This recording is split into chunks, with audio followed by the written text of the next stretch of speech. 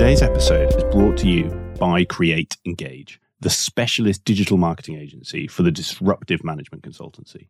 Now, for long-time listeners, you will probably already know who we are. You may have even heard one of our ads on a previous episode of this podcast.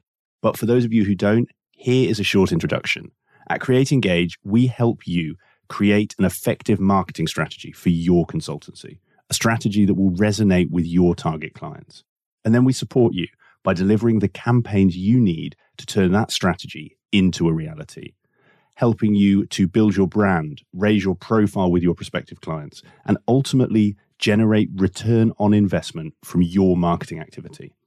Now, I could tell you about many of the great clients that we work with and the results we've delivered for them. But instead, I'm going to do something much more powerful and something that I would recommend you do for your own marketing.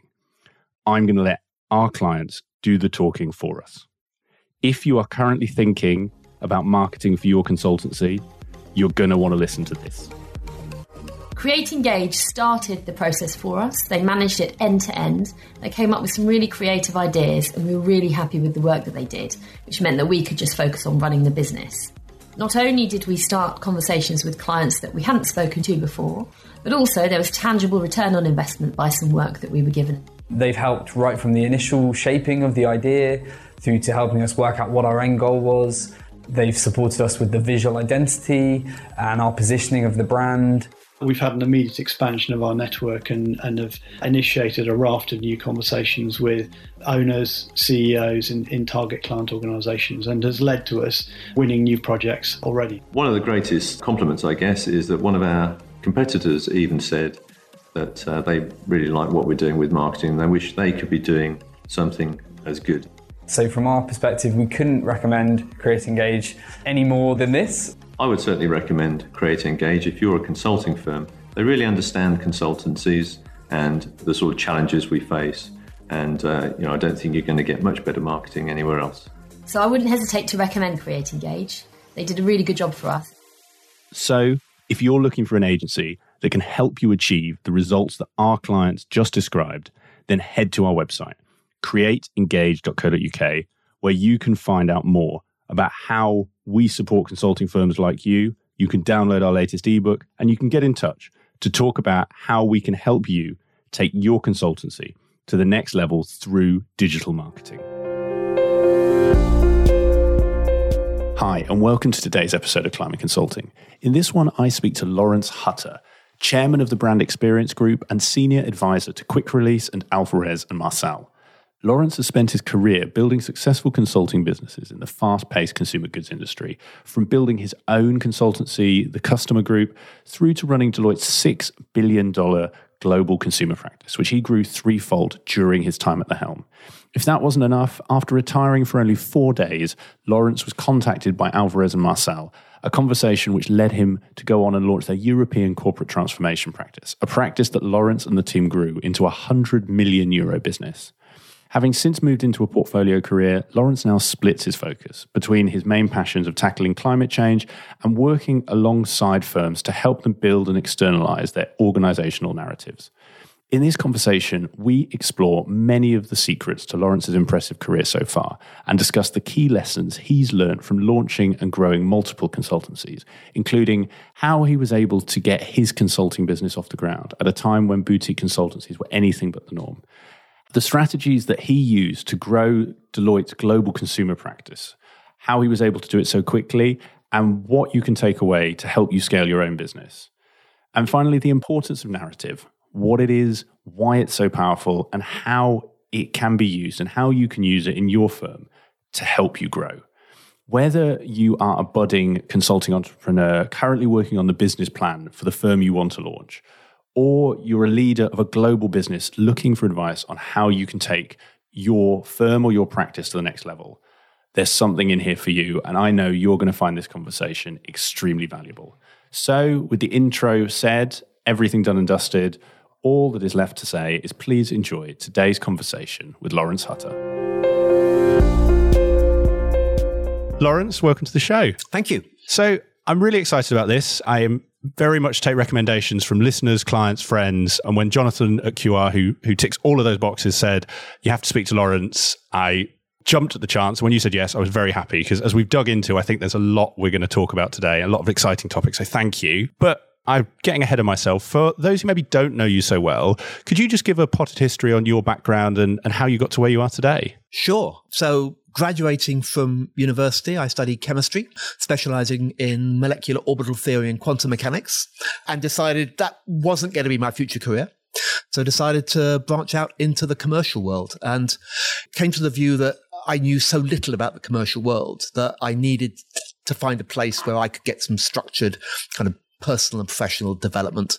And I applied to the graduate training scheme for that part of Arthur Andersen that became Accenture. So that's where I started my career in the UK and did that with a mind to spend 3 years, get some basic foundation skills, and then think about what I wanted to do for a career. And actually what happened was I spent 40 years in consulting across a few different firms, but actually haven't worked for many firms, haven't made many moves over those 40 years.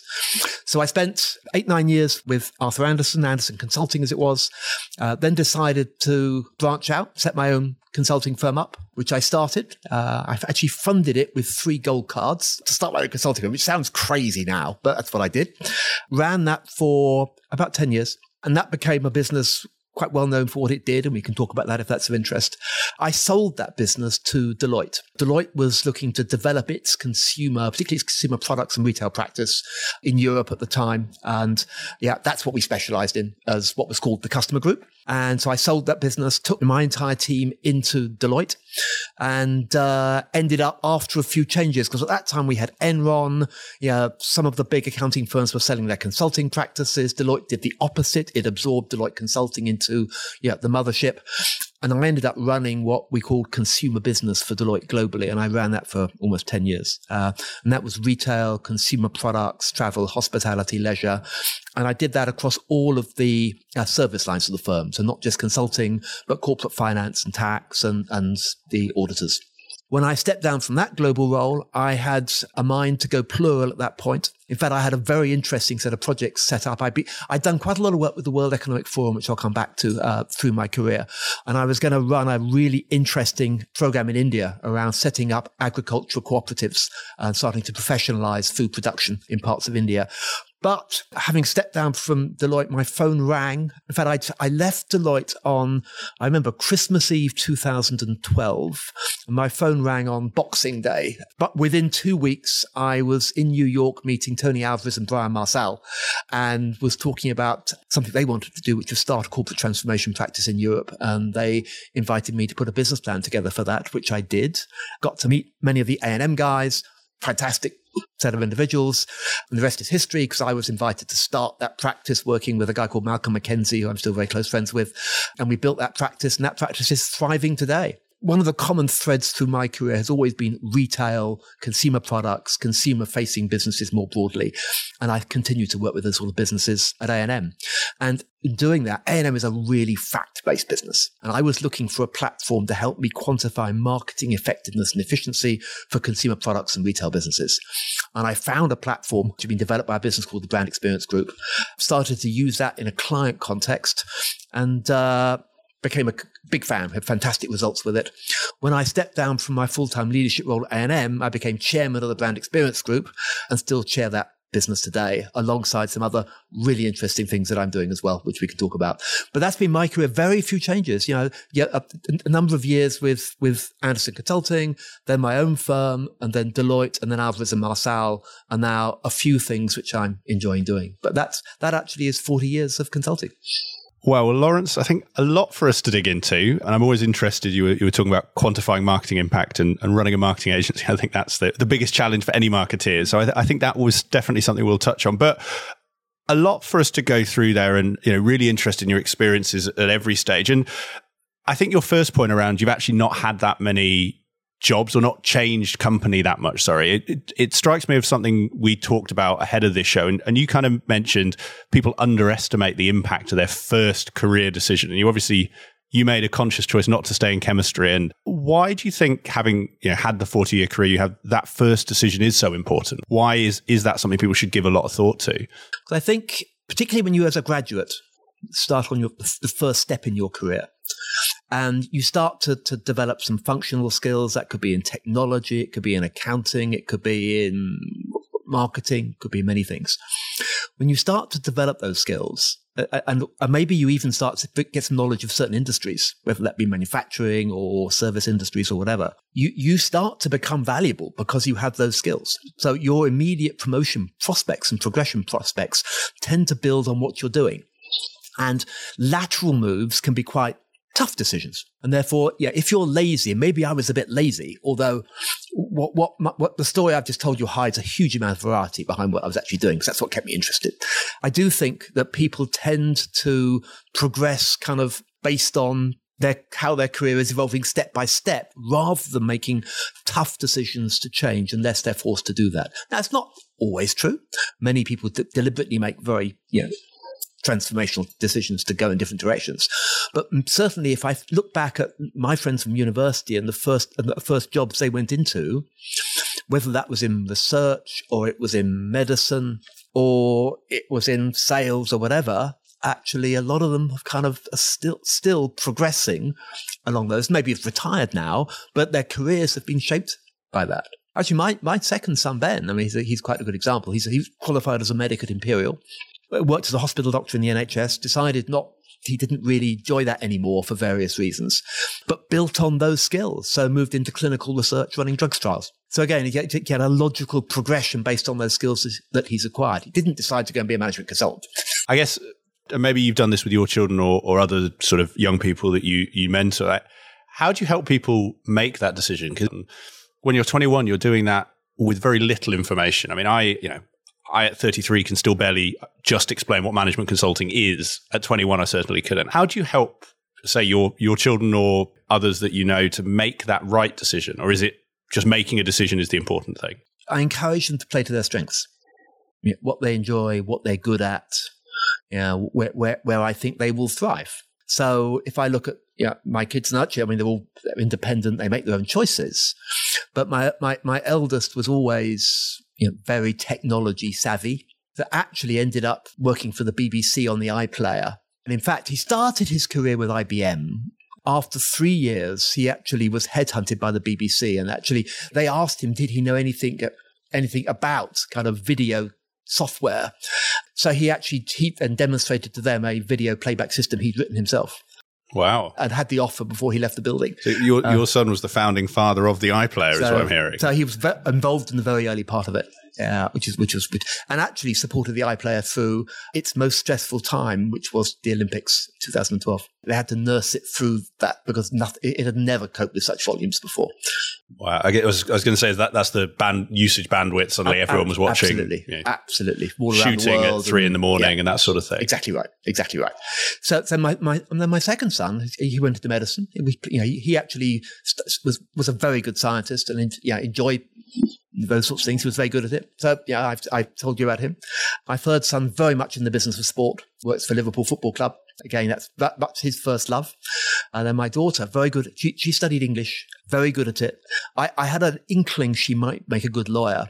So I suggested she looks at law, and she's now just doing her final law exams before starting a training contract with a law firm in London. And my 18-year-old's a good scientist, and he's going to read chemistry. So there you go.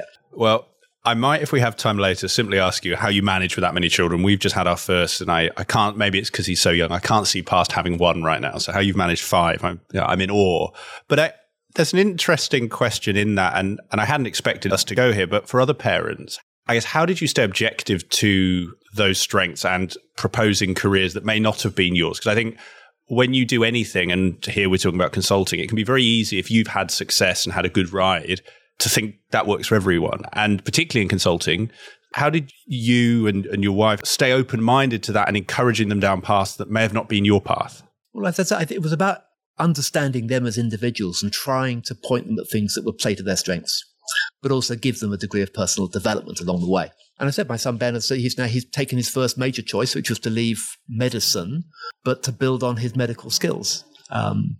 my daughter, I don't know how long she will stay in the business of law, but it's something that seems to suit her personality. Interestingly, she is very focused on issues of sustainability and fairness in society.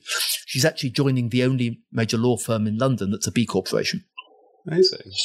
Well, kind of bringing us back to your story, and actually maybe starting with your own business and the customer group, which, as you said, starting a business on 3 gold cards isn't necessarily something you can do now. But actually, I'd just love to maybe start at that early phase of why did you do it? And how did you sort of get the business off the ground in those early days? It wasn't common at the time. I think it's probably fair to say. But motivations, I've always enjoyed working with consumer-facing businesses. And I've always felt more comfortable in commercial organizations versus public sector. And at the time, Andersen Consulting, as was increasingly focused on large public sector programs. And I'd spent 9 months, probably the 9 months of my career I've enjoyed least, as project controller for the redevelopment of the National Unemployment Benefit System, with something like 700 civil servants reporting to me. And I didn't enjoy that.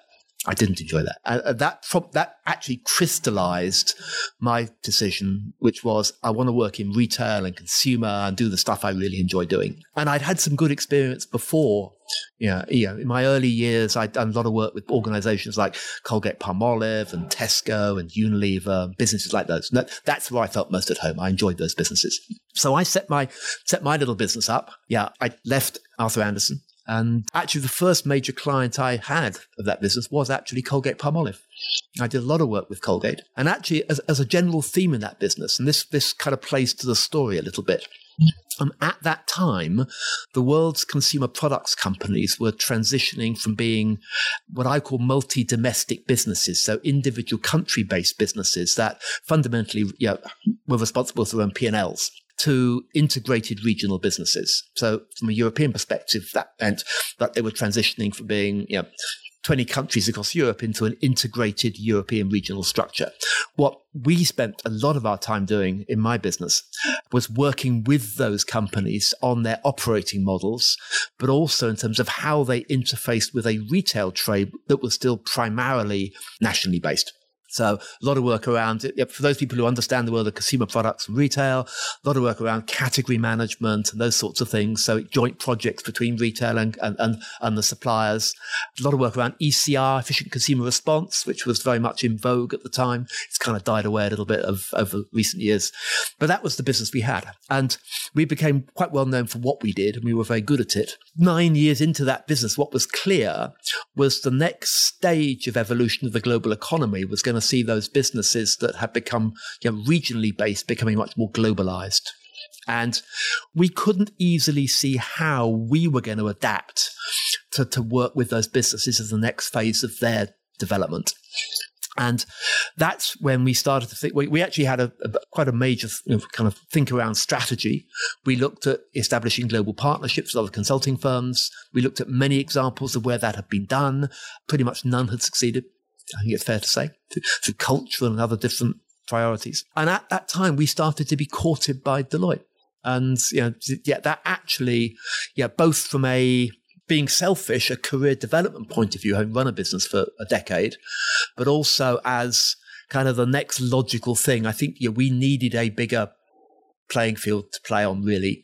Selling the business to Deloitte made a lot of sense. So we did that. That's probably the hardest decision that I've ever made in my career. Actually, leaving Arthur Andersen, great firm as it was actually relatively straightforward because the logic was very clear to me. And I thought we could be commercially successful. And we were commercially reasonably successful. But the decision to kind of give up the freedom of running your own business and become a partner in a global firm was tough. I lost some sleep over that. I think you've teed me up very nicely there, Lawrence, for questions at both ends of the journey. And I think let's start at the start and then we'll get to the end. Because actually the first point you made around Andersens weren't doing this, you saw a gap.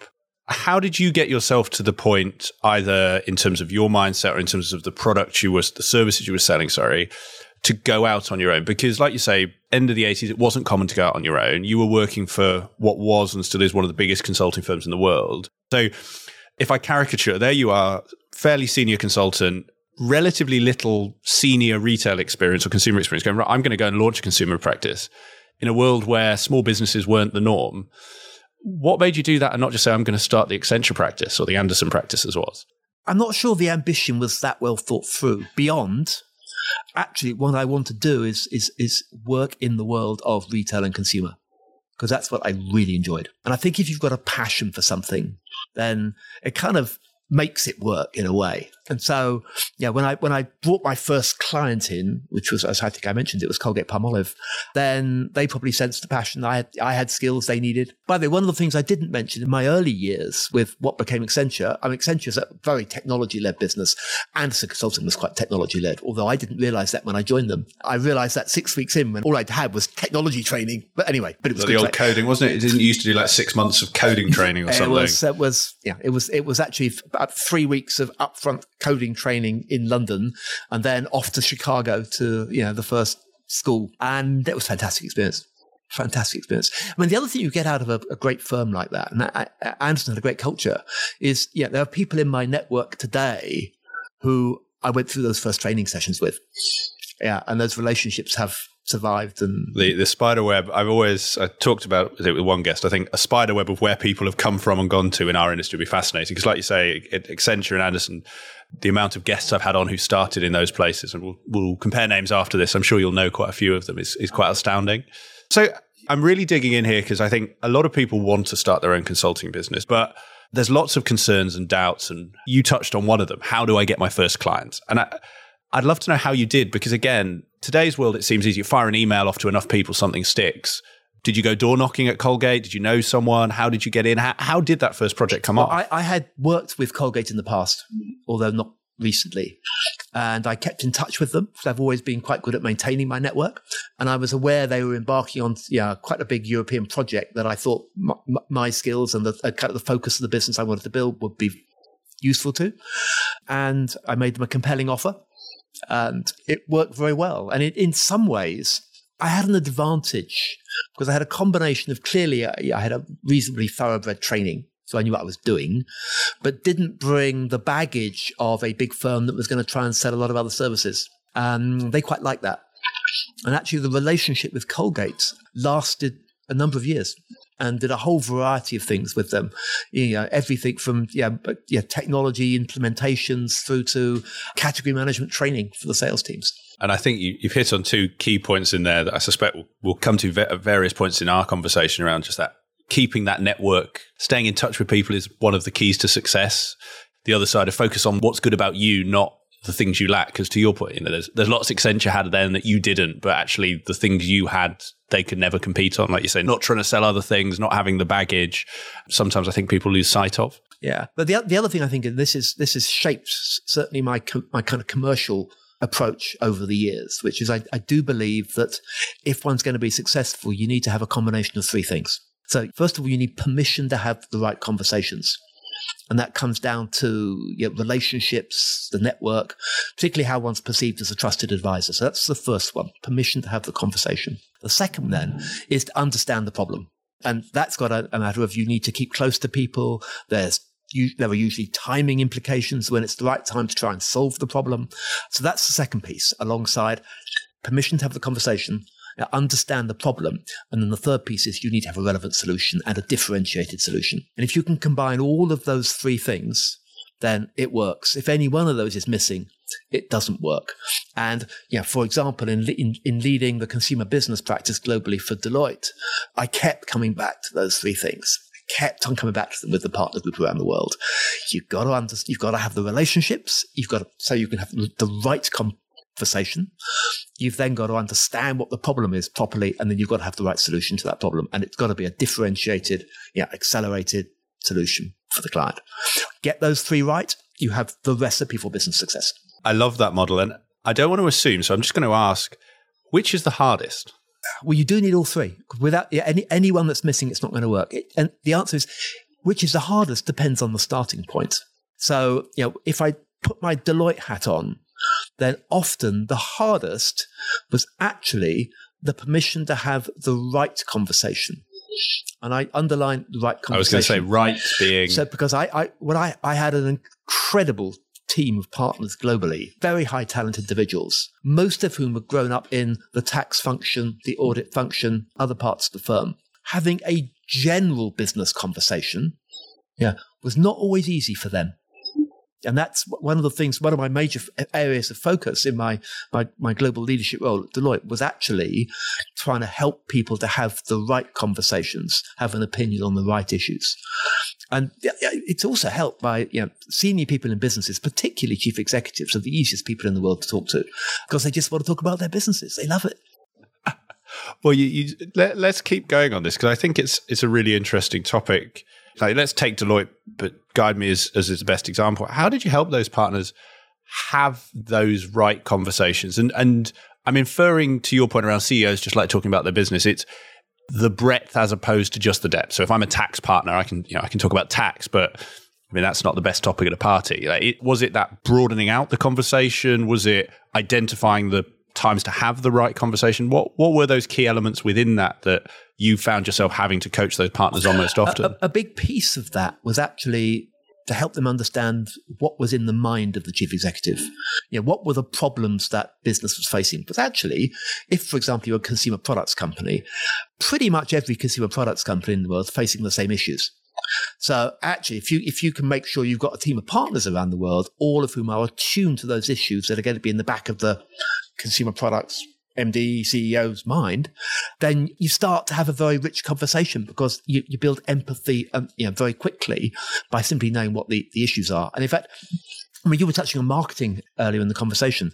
Actually, one of the things I did was I launched marketing programs designed around the industry issues. So, for example, I launched a global program called Global Powers of Consumer Products, which actually, deceptively simple, created a list of the top consumer products companies in the world ranked by turnover. People love lists. They love lists. They do love a list. But then it's like the Gartner Magic Quadrant. I know, exactly right. But then had insightful content around what were the issues and why were some succeeding, what were the issues people were wrestling with. And then I would, often I do a kind of a global tour and I present to all the offices, all the major offices around the world, that content and to tune them to the issues that they should be thinking about engaging their clients on. Over my tenure as global industry leader, I think that made a real difference to the business. One of the challenges I think I've seen time and again with partners is if you get to partner, you're probably quite good at what you do. And you've in some of these firms, call it a fiefdom, call it what you will. It's your business. You do what you want.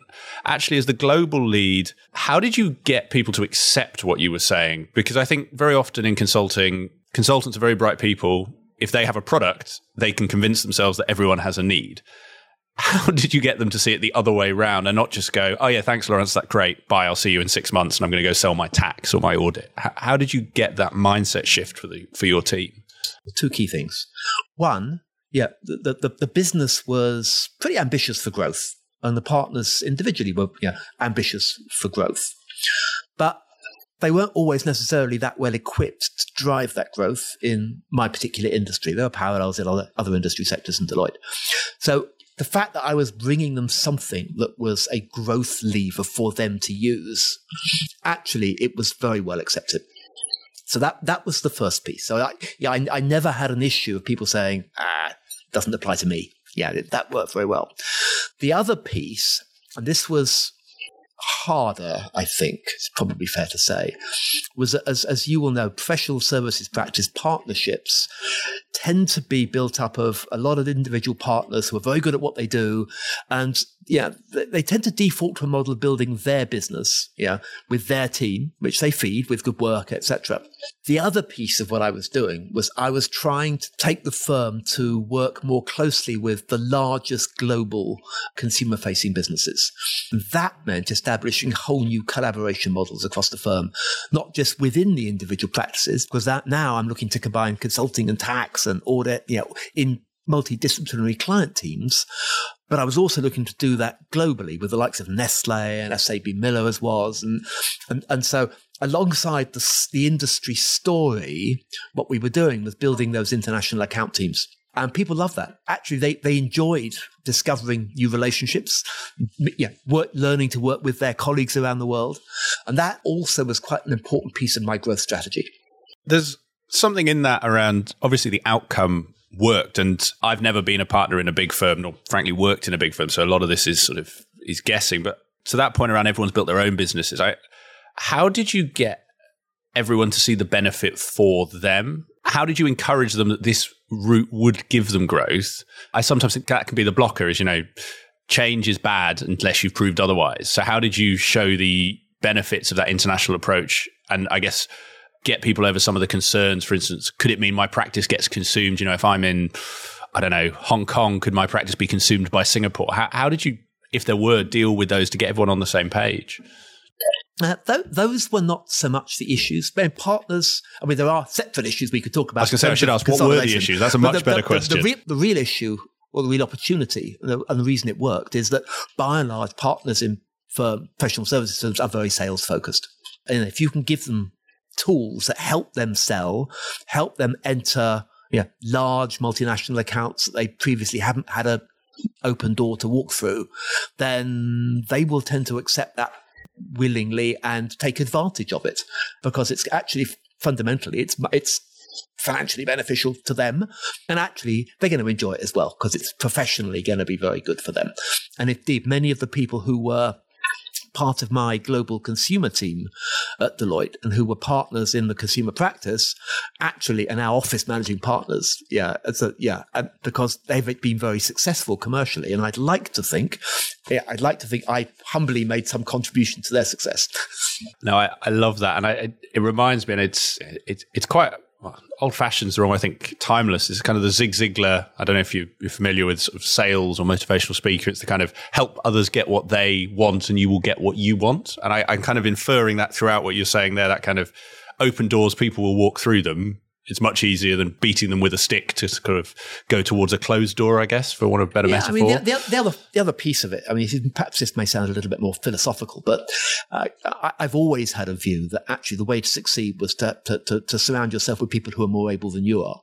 And therefore, to build a really good global leadership team of people who wanted to work together but were really talented individuals, that was the most powerful way of me achieving my goals. So actually building a global role, a global leadership team, I'd be fascinated at the point which you took that over, maybe the first 90 days, 180 days, because to give a sense of scale, my understanding is you took on a business that was about 2 billion big, grew it to about 6 billion, which even in today's numbers, that's a mammoth consulting business. And I may just sound quite naive I can't quite get my head around how you run a business like that. So I would love to know, and you may have teed it up there with just you get people below you who are brighter than yourself, but how did you go about getting your hands around that business to almost even decide the strategy that you hit upon? What were those key steps? And for anyone listening in a similar place, what should they be doing? Yeah, well, I'm not sure I actually ran the business as such because, if you think about the way a professional services firm works, there's a lot of local capability, local resource, local delivery, which has its KPIs in terms of utilization, all those things. And I wasn't micromanaging that. What I chose was to focus because there are local partners who know what they're doing. They're good at their job. That's why they become partners in the firm. What I focused on was a few themes which I thought would move the dial. And I think one of my big pieces of advice to anybody who's contemplating or entering into a leadership role of that sort is choose your big themes and choose them carefully. So my big themes were the industry insights that everyone could leverage and have those conversations because it helped give you the permission to have the conversation. It was around multinational account teams, which were also multidisciplinary teams. So that was the second pillar. And then it was around help getting people to be more confident to have those senior level conversations. So to know how to engage with the CEO. So it was a very limited number of themes. In a different firm, they might have been different themes. But I'd been in Deloitte for a few years before I took on the role. In fact, when I sold my business, I sold it to Deloitte Consulting as was. And I was running consumer products for Deloitte Consulting. And then Enron happened. And then, Deloitte Touche Tomates, which was the mothership, absorbed Deloitte Consulting. And then after a couple of steps, I ended up running consumer business globally. But yeah, in a different firm, there might be different answers. But I was any leader, and I think any chief executive will probably give you exactly the same feedback, which is choose your themes. There can't be too many of them, and really focus on them and stick with them. Don't change every year, because it's a multi-year journey to have a real impact. How did you settle on those? Having come through the business, I'm sure you probably saw 10 things that needed fixing. You picked these 3.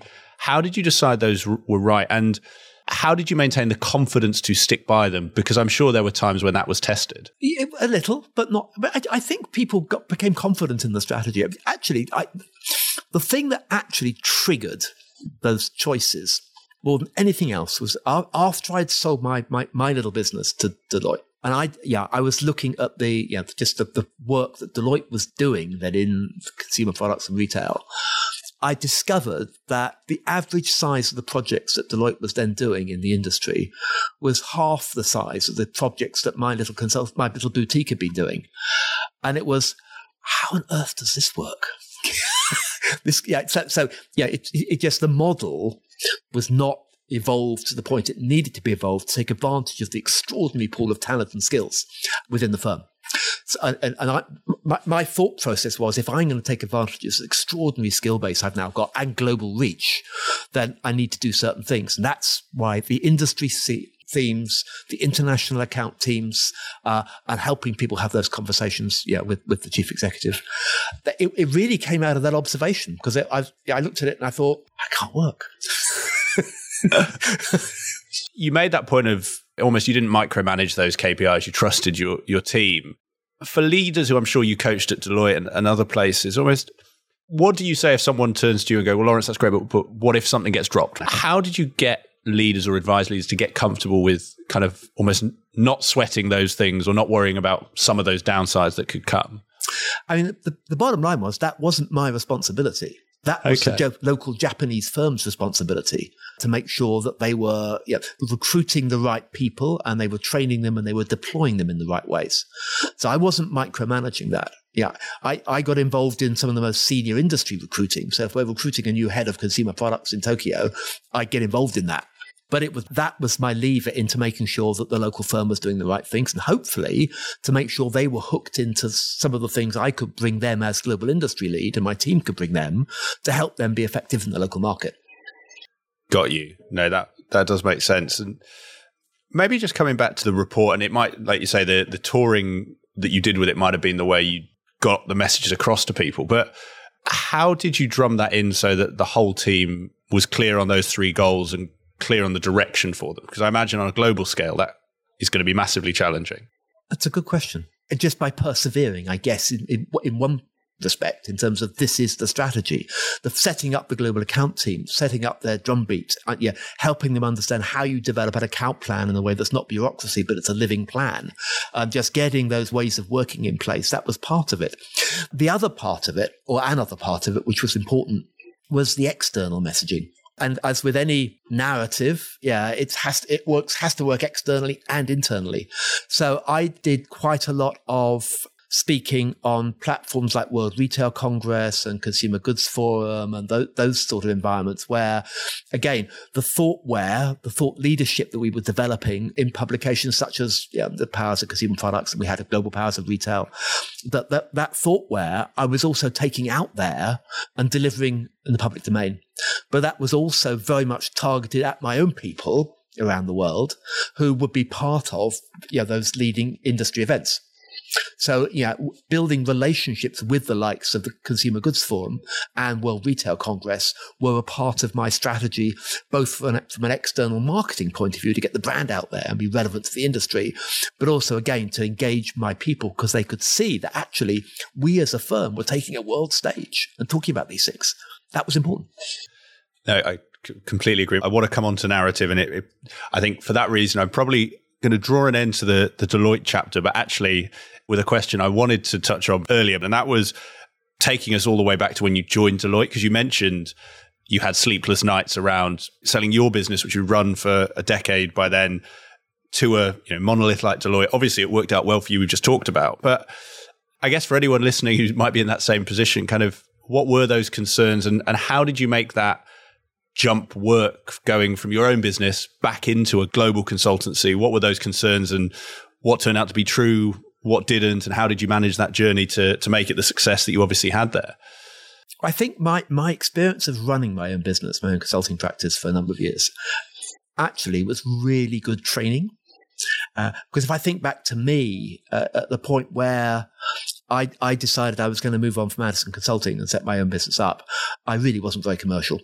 I mean, I delivered great client work. I knew how to deliver client work. I understood the industry issues. That was all fine. But was I really commercial? No.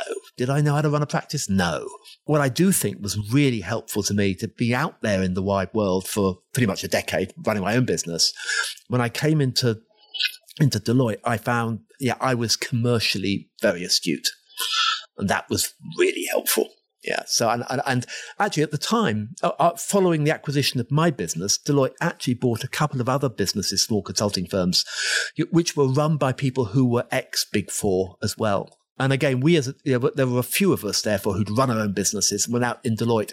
And our way of thinking was somewhat different from the established ways of thinking in Deloitte. And it worked really well, I think.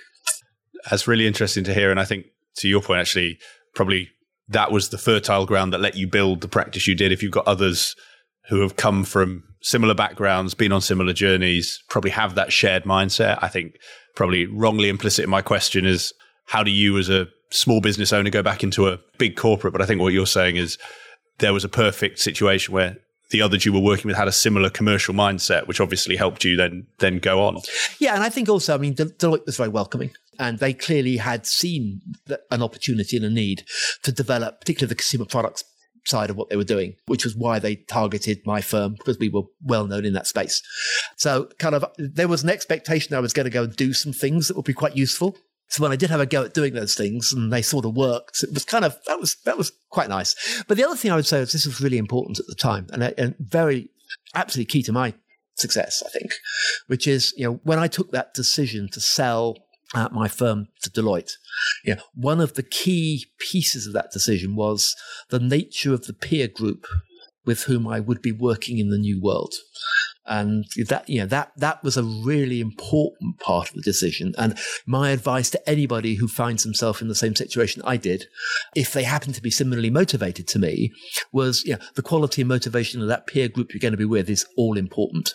Later, after I'd stepped down from the global role at Deloitte and was going to go and do some other things, and Alvarez and Marsal happened, again, critical to my decision to accept the invitation from Alvarez and Marsal to start the European Corporate Transformation Practice was actually an amazing group of individuals who, I'd had the opportunity to be introduced to and spend some time talking to.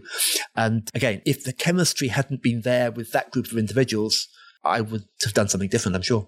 Well, I think that brings us very nicely on to your experience with Alvarez and Marsal. And maybe to start us off, because I remember this stuck with me when we were speaking ahead of this show, you kind of said, if you hadn't done the journey you've just talked about with your business and with Deloitte, you wouldn't have been able to do what you achieved with A&M. Why was that? Combination of things, I think. One is I'd learnt how to operate in a large firm. Alvarez and Marsal wasn't at the scale of a Deloitte, but it was still quite a large, complex firm with different service lines and geographies. So I'd learnt how to do that. But very importantly, I'd learnt how to start a business. And the mission they gave me was to start the European Corporate Transformation Practice in an environment where A&M was great at restructuring distressed businesses and very strong in private equity, but didn't really have corporate practice. So, the fact that I'd kind of was used to starting from scratch, what you do is you use all of the tools available to you. You develop the narrative consistent with your starting point and your aspiration, but you use it to motivate and engage people. And but actually the resources you have available to you in the early days are going to be probably quite limited, and being used to working with limited but very talented resources. And there's something interesting in your story, Lawrence, and if the periods of time that in sort of your life you did this are important, tell me, is you've started a business where there was nothing. You've started a business where it was sort of a global player already. And to that sort of A&M point, you've started a business where they have stuff, but not in the space you did. And it might be that narrative piece you touched on, because I do want to come back to that. But actually, what are those, if there's 2, 3, 5, I don't know, what are the commonalities? What were those things from everything we've talked about so far, like, those are the things you have to do consistently, whether it is a £1 business to start with or a 100 million business to start with? I understand the market. What are you targeting? What skills are you going to bring? What problems are you trying to solve? That's absolutely key. So that's common thread. Without that, the same three things. The same three things. So that's key. Then I think the next thing is just be clear about your strategy and your story. Be good at telling stories, bring them to life with what has been a theme that's run through a lot of my career, which has been what I call the narrative for a business. And when I started my own practice, the customer group, then relatively early on, we had to work out what our story was. So we developed our narrative. When I had sold that to Deloitte and I was starting that journey as leader of the consumer business practice globally, it was very clear we had lots of people doing stuff, great stuff. I mean, thorough audits, great tax advice, good consulting projects, quite a lot of technology stuff. But was there really a global practice that saw itself as a global practice? Not really. So we needed a narrative to kind of pull that together. And that's one and common narrative with what we're saying externally to the industry, to the people we want to go and do great work with, and energizing people internally. There are pieces of narrative which are internally focused, particularly around the employer brand piece. But by and large, a narrative needs to be consistent. It's external and it's internal. I always like the way Paul Polman, when he was chief executive of Unilever, spoke in the public domain, particularly on the whole issue of sustainability. I'll come back to sustainability at some point in this conversation, if I may. But what I like was the way he told that story to his investors, to the public. But as he was doing that, he was also talking to his tens of thousands of employees globally. And yet they can't be disconnected. It has to be one coherent narrative that underpins everything that the business stands for. So narrative has always been important. It was an important project at Deloitte, but at Harvard and Marcel, it was particularly important for the following reason, which is A&M is a great firm, by the way, love A&M, but its history, particularly at that point, and its reputation was very much based on the two things it was focused on, which one was corporate restructuring, working with distressed businesses, and the other private equity.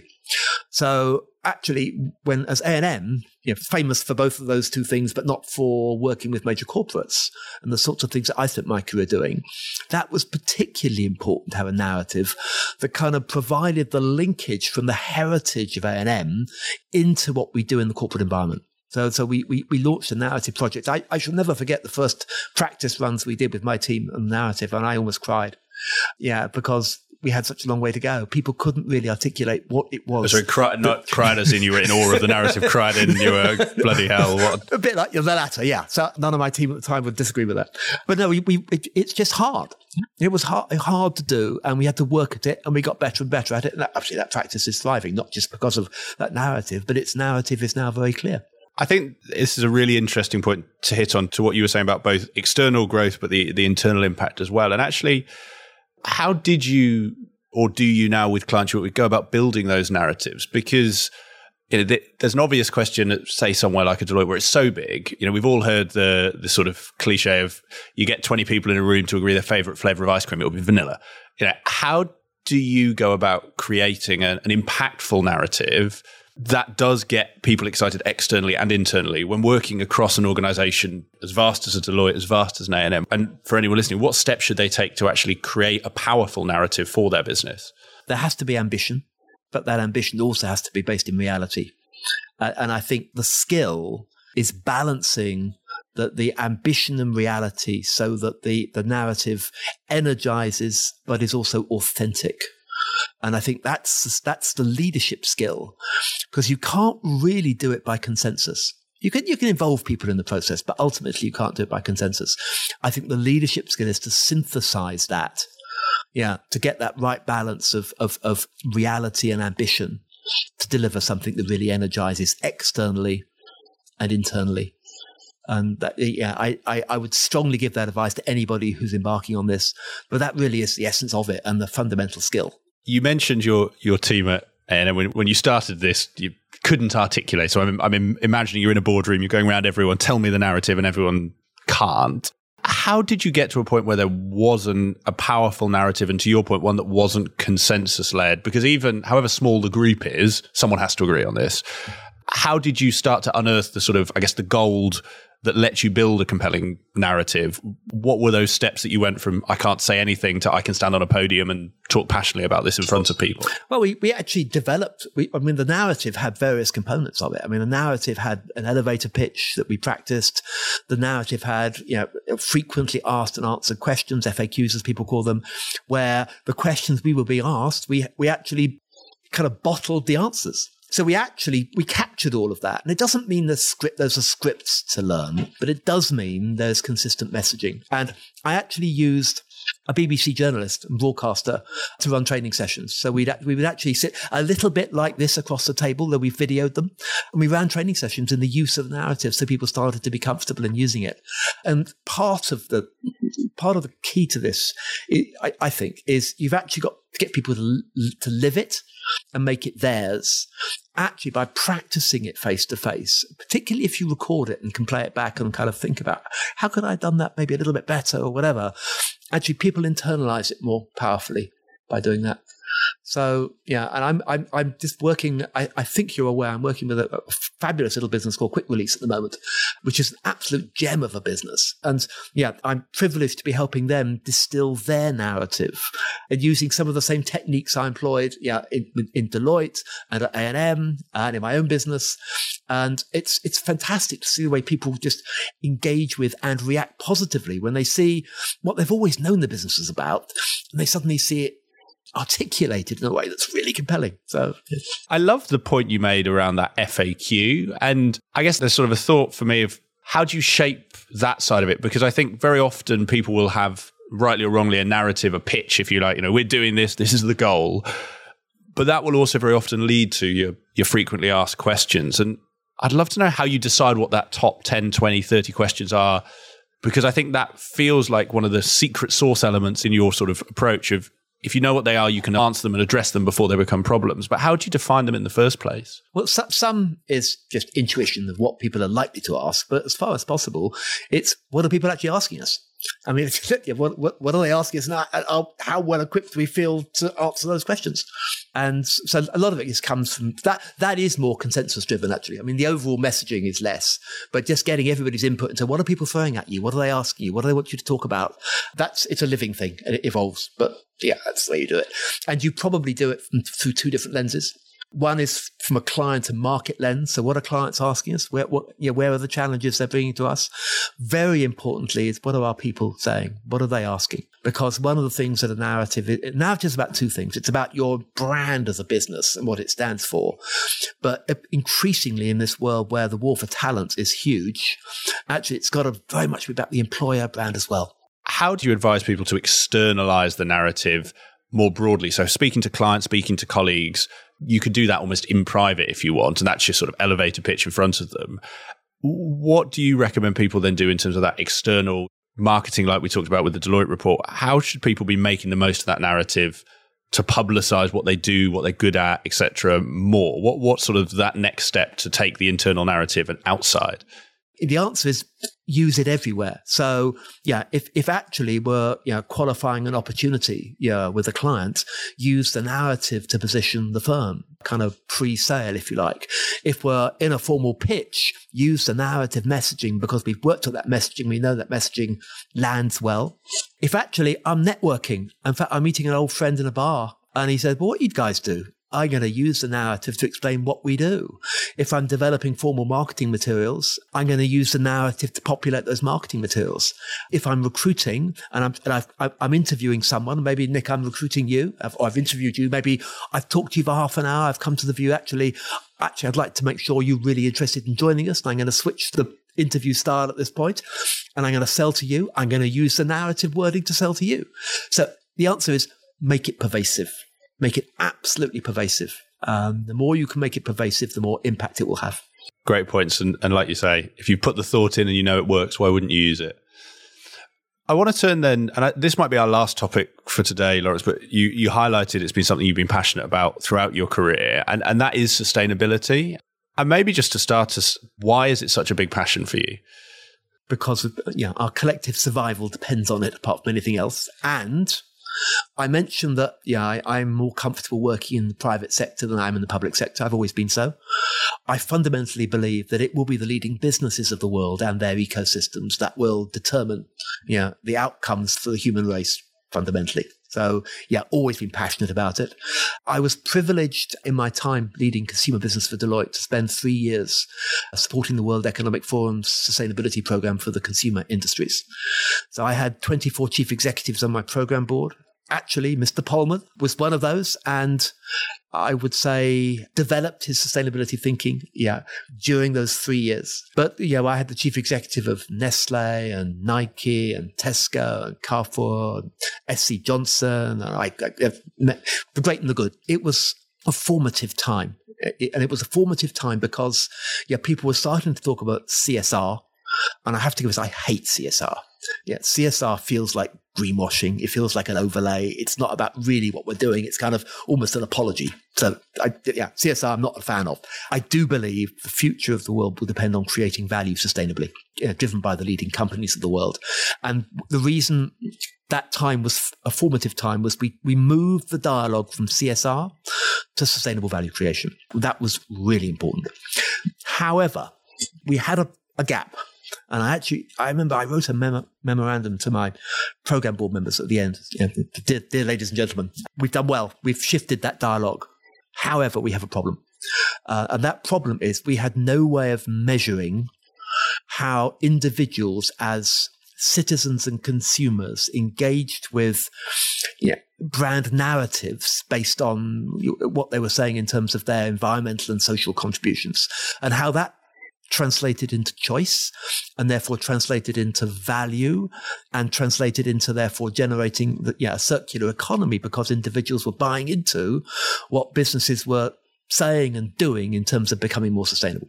That was the issue. And that's the issue I've since then always wanted to solve. Now, when I accepted the invitation to become chairman of the Brand Experience Group, I did so with one very particular reason, which is the Brand Experience Group's platform, which measures how individuals engage with brands across all channels and touch points. So it's truly omni-channel.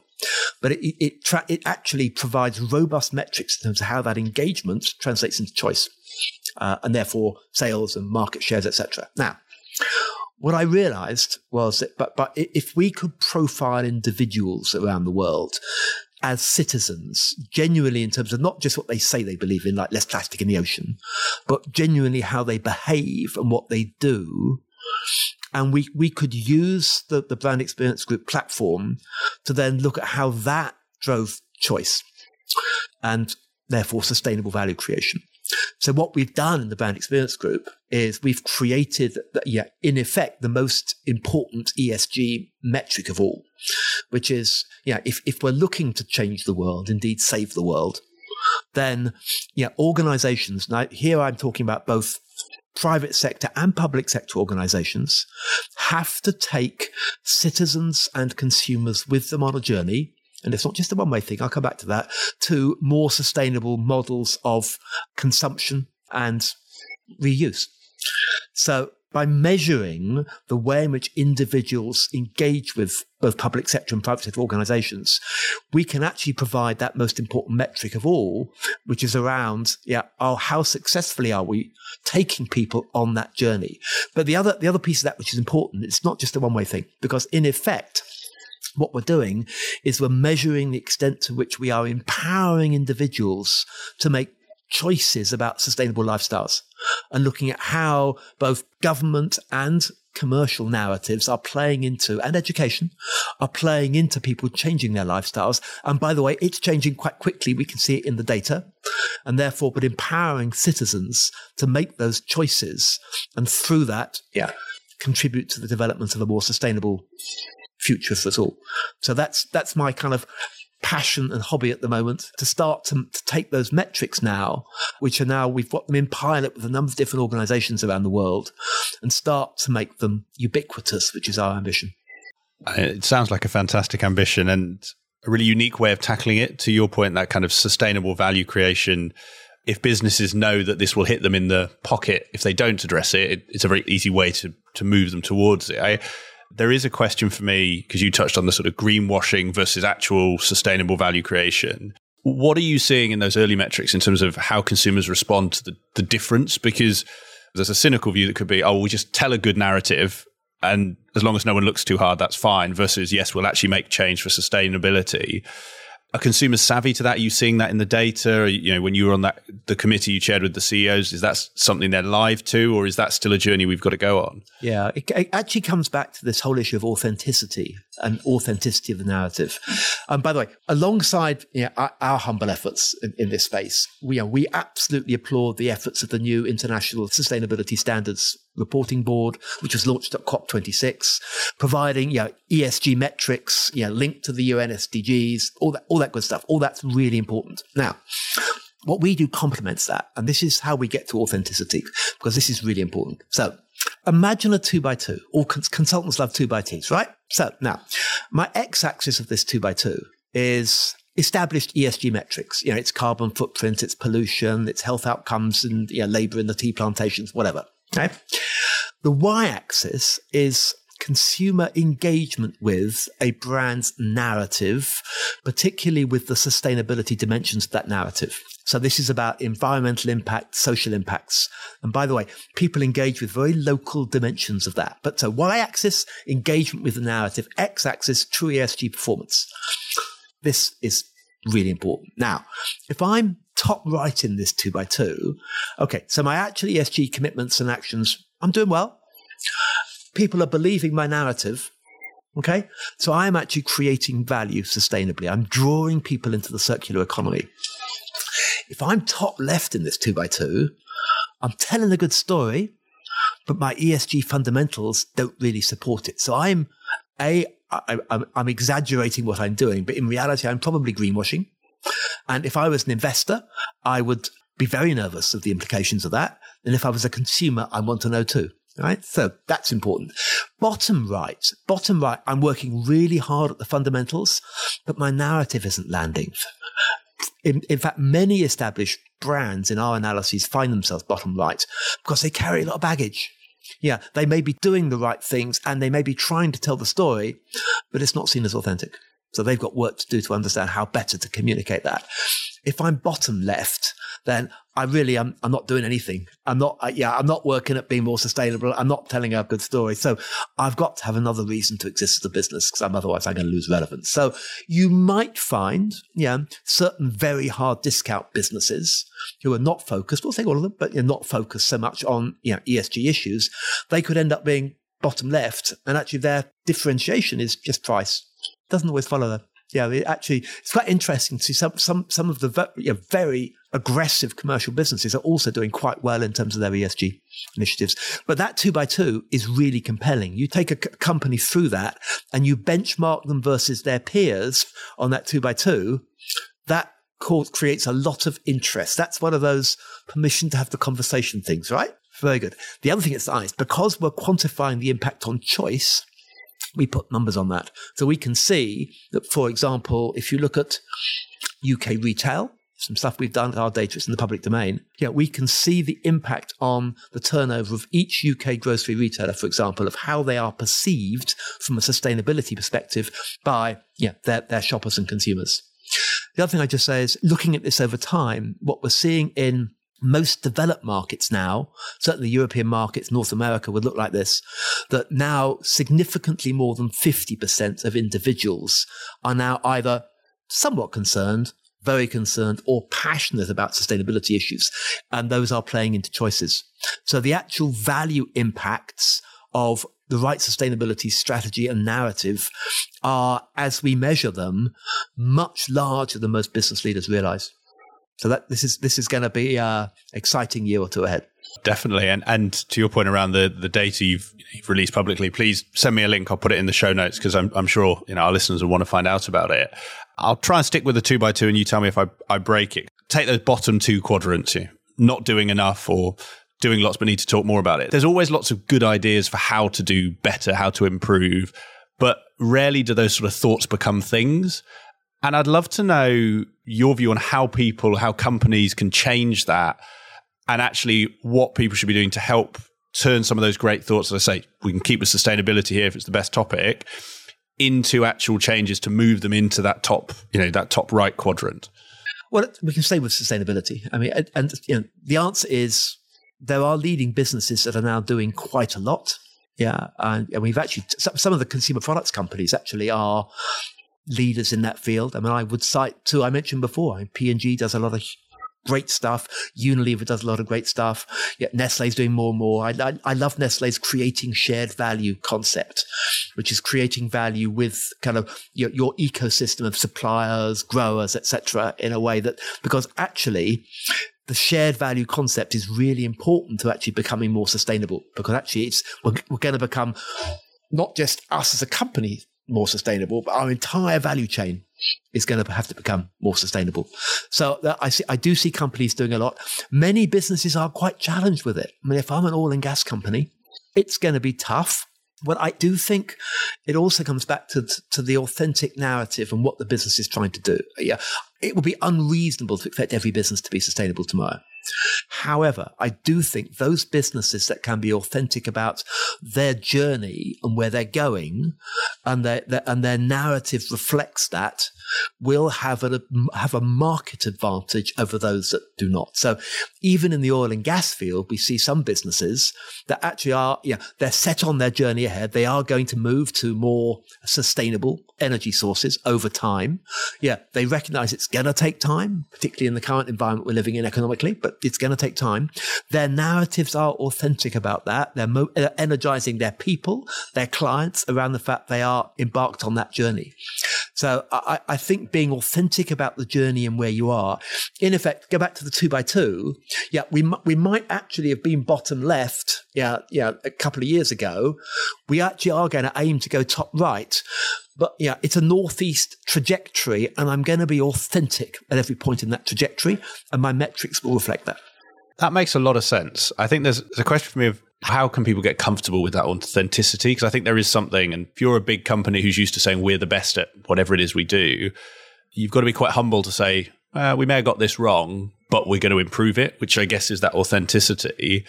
Is that just part of the narrative journey you need to go on? But how can people kind of get comfortable with, I guess, the potential risk that if you say you're bottom left, suddenly everyone will disown you? How do you sort of recommend people get comfortable with that to be authentic? Well, ultimately, you need to empower people with information.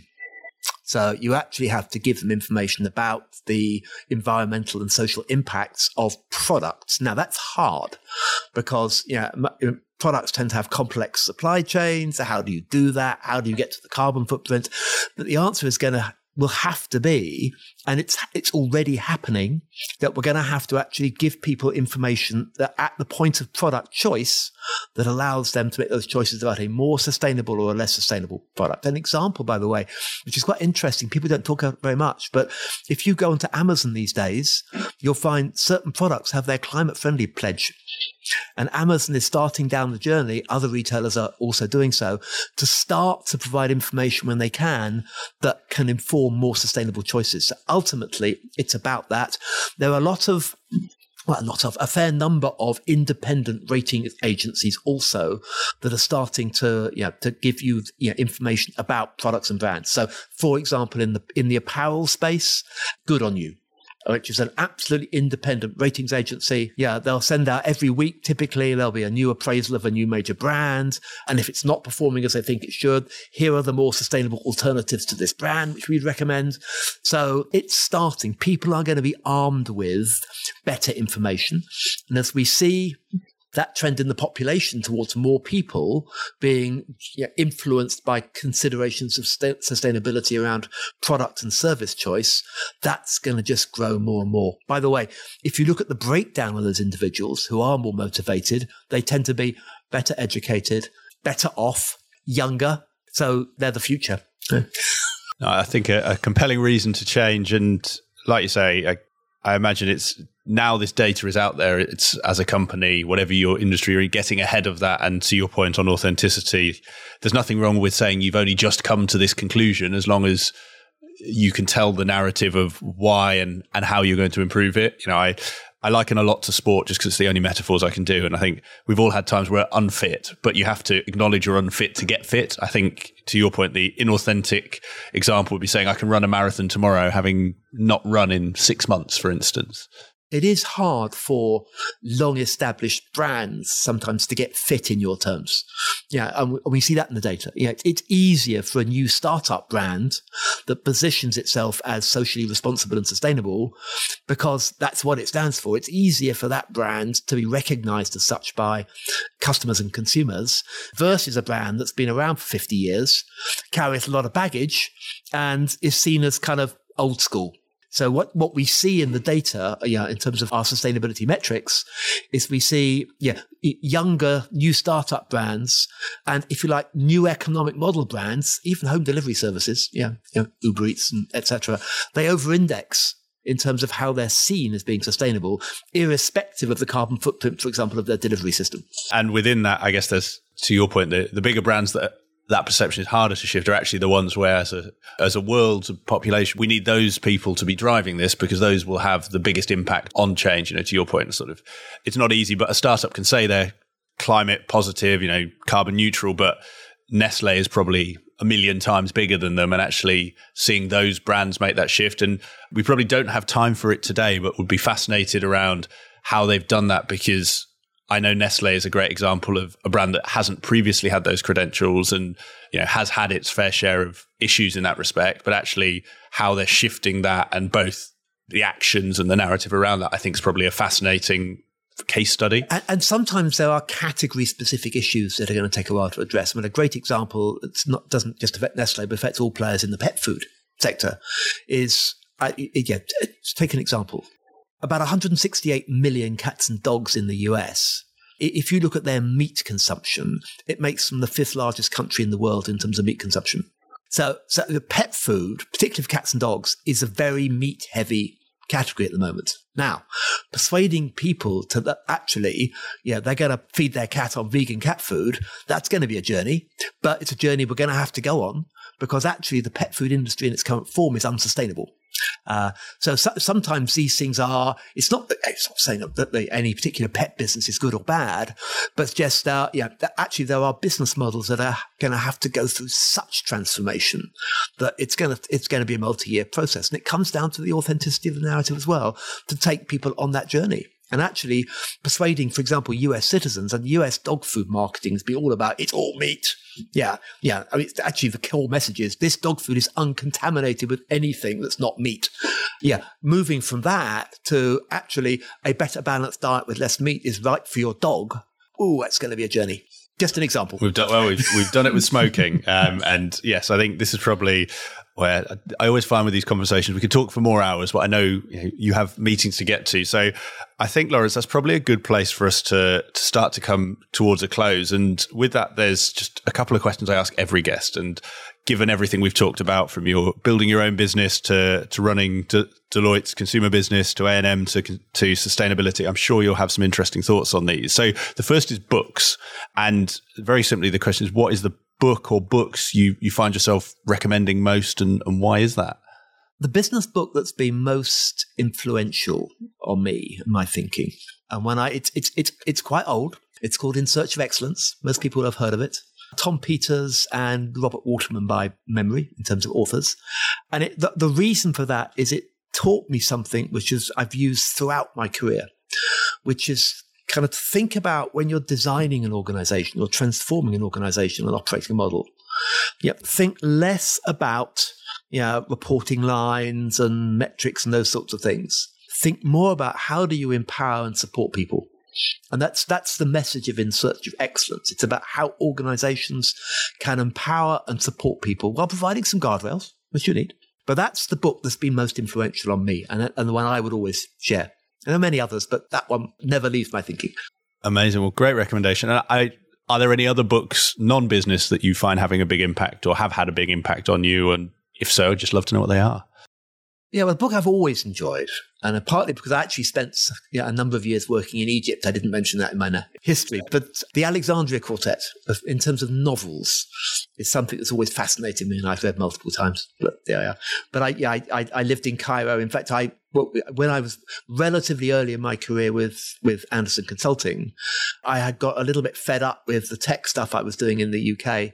And actually, and this is well before I was thinking about leaving the firm, I actually asked if I could transfer to Cairo.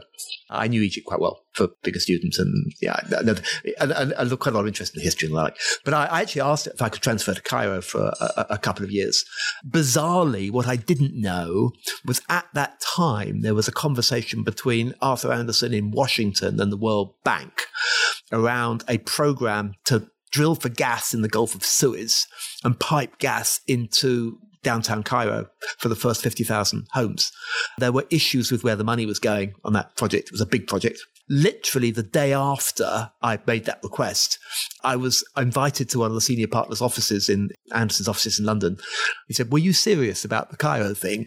And I said, "Yeah, I am." And he said, "Right, we've got a project. Could you be there next week?" And I ended up as project controller for that project to drill for gas. This one of the things that's not a consumer project. That was one that was kind of a bit left field, but it was phenomenal experience. That's a phenomenal experience. Lawrence, I feel somewhere there will be a round two where we talk about the various projects and journeys, because sadly I rarely open these questions up because of time, but I'm sure there is a lot in that, and frankly a lot of people can take from yes, you make your own luck in some of those in some respects. I think that's a great example of it, and thank you for the recommendation, because yes, I think it's not just business books that can have an impact, or frankly that you can enjoy. And my wife and I are on holiday next week, so I think particularly she loves those. Is that a sort of historic novel set? Is that? It's set in Alexandria, the early part of last century. I think that would be right up her street. Really, it's if you're into kind of novels, it's 4 novels. The first 3 tell the same story from the perspective of different characters, and then the 4th novel takes it on. But it's absolutely fascinating. And I loved it partly because I was very into Egypt and Egyptian history. And I love that. I've never actually heard of a series which does that. So that does sound fascinating. Thank you for that. And then the last question, and this could be a recap of things we've touched on. It could be something new, but you've got 3 people in front of you. One is that first year graduate, as you were, going into Anderson's. You've got one who's sort of what I'd call in Anderson or Accenture partners, a manager level. And then you've got someone approaching partner. And the question is just, what one piece of advice would you give to each of them? The first would be, new starter, get lots of good experience, deliver great work. Start to take a view on the things you really enjoy most. Solid delivery, get your foundation skills in place.